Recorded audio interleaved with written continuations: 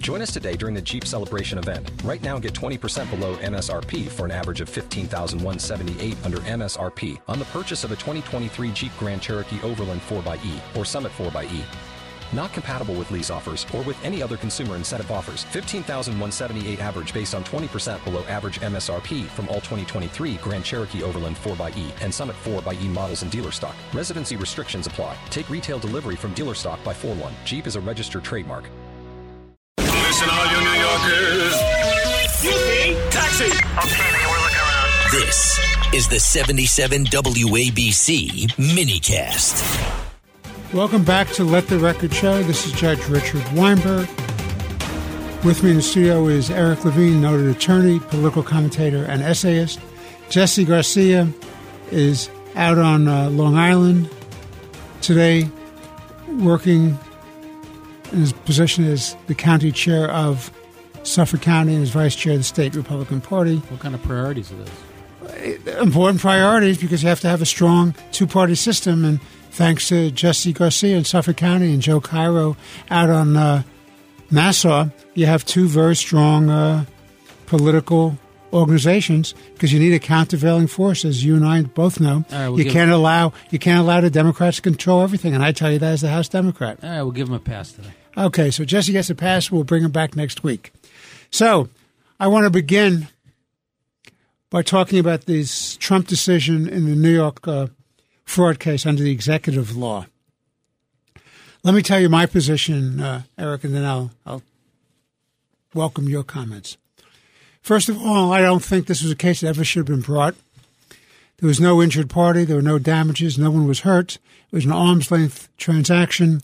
The money lent by the banks to Trump was subject to the bank's due diligence. They had warning in the documents to do due diligence. In fact, they did. And as the real estate types like to say, they gave Trump a haircut on his applications for loans and for his estimates and assessments of his own property. They did their own numbers, and they made him a loan. And they all said they'd be more than happy to keep doing business with Donald Trump and his organization.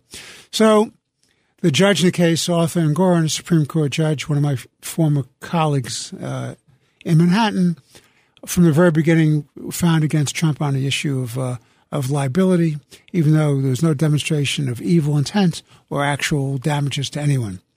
So he comes along and he now issues a verdict with respect to the number. The number is staggering. The number is $355 million plus statutory interest of 9%, which gets calculated every day until it's paid. And Trump now has to decide whether or not to appeal. His lawyers have indicated they want to appeal. The problem is, under a state statute, before you can make an appeal, you have to either put up all the money up front and put it into a bank account with the court, or you have to get a bond with sufficient assets and a sufficient premium satisfying the bond company, and this is a big deal. And so you're talking about they may have to show something like $800 million worth of assets before it'll be bonded. Now, I happen to believe, number one, it was a bad statute that was prosecuted on the case. I believe it's unconstitutional if you have no damages to hold somebody liable. And number two, I believe that the statute where you have to put up all this money before you can even appeal denies somebody due process rights to vindicate his right to an appeal. And then the third comment I want to make, then I turn it over for your commentary, is this. This case, brought by an attorney general who went out of her way while she was campaigning for attorney general to say she was going to go after Trump and use all her power and authority to do so, was a political agenda from the very beginning. It was tainted.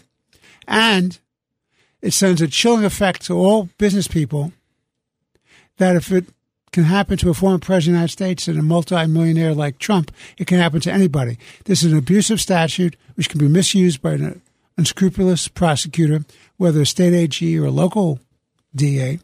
And why would people want to stay in this state and do business under those terms and conditions?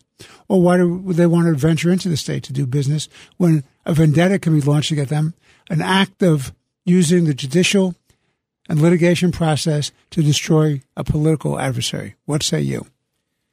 Yeah, so I think this is an example, we've discussed this before, of a two-tier criminal justice system or just a two-tier justice system.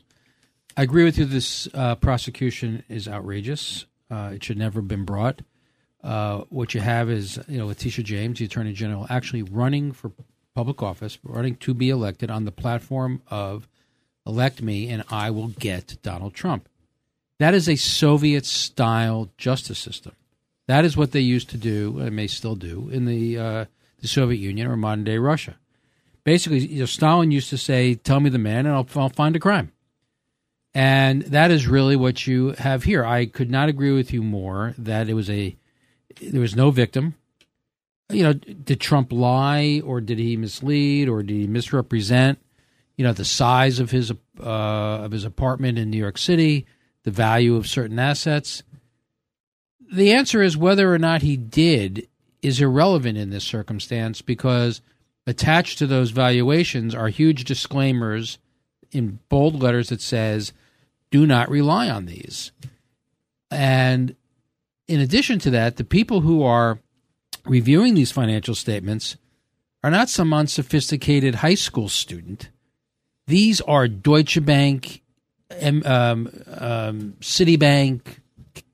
These are some of the most sophisticated lenders in the world, who are perfectly prepared and able to do their own valuations. And there is absolutely no evidence that they were prevented from doing their own valuation, or that if they did their own valuation, that there were any documents that were provided to them that were misleading in the purpose of getting the loan.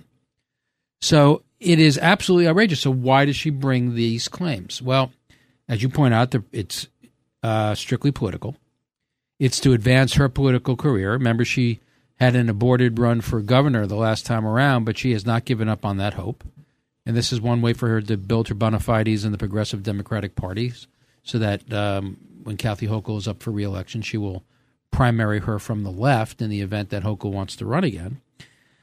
And it's also part of a pattern and practice and plan to help Donald Trump become the Republican nominee for president. It is not lost on Democrats that the more they persecute, and in this circumstance it is a persecution, Donald Trump, the more that people in the party, A, rally to his defense and increase his popularity, and B, to the extent that they're talking about this, they're not talking about other issues. They're not talking about the border. They're not talking about Ukraine. They're not talking about Hamas. They're not talking about illegal immigration. They're not talking about inflation. They're not talking about Bidenomics. They're not talking about the Iran nuclear deal. All the oxygen is sucked out of the room talking about Donald Trump. And that's by design. And the judge in this circumstance, I think it really has done a disservice to the justice system in New York in particular. And, he's posing for the cameras and he wants to have a high profile. That's all well and good. But the decision, I think, is absolutely, utterly disgraceful. Well, the price to be paid for this is discouraging business people from coming to the state of New York or staying in the state of New York. In today's Wall Street Journal, there was a column by former Governor Jeb Bush of Florida talking about what no fan of Donald Trump. No fan of Donald Trump, and treated very poorly by Donald Trump in the campaign going back to 2016. I mean, ridiculed by Trump. And I've had the occasion to meet and talk with Governor Bush. He's a gentleman. He's a very low-key guy. He was a very fine governor of the state of Florida. He was a very credible presidential candidate. And he really was the victim of abuse by Trump at the debates and through his campaign. And so when somebody like Jeb Bush takes the trouble to pen an op-ed piece in the Wall Street Journal pointing out what a bad precedent this is and how bad this is for the state of New York or any blue state that persecutes political opponents, I believe that message has to be listened to and paid attention to, because there's a real lesson to be learned. You keep it up and there's going to be a price to be paid. And not just by Donald Trump, but for the entire state of New York.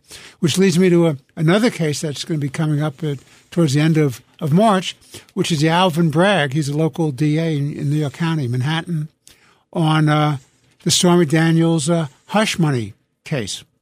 And in that case, the only finagle there is out of the checkbook in terms of what he said in his own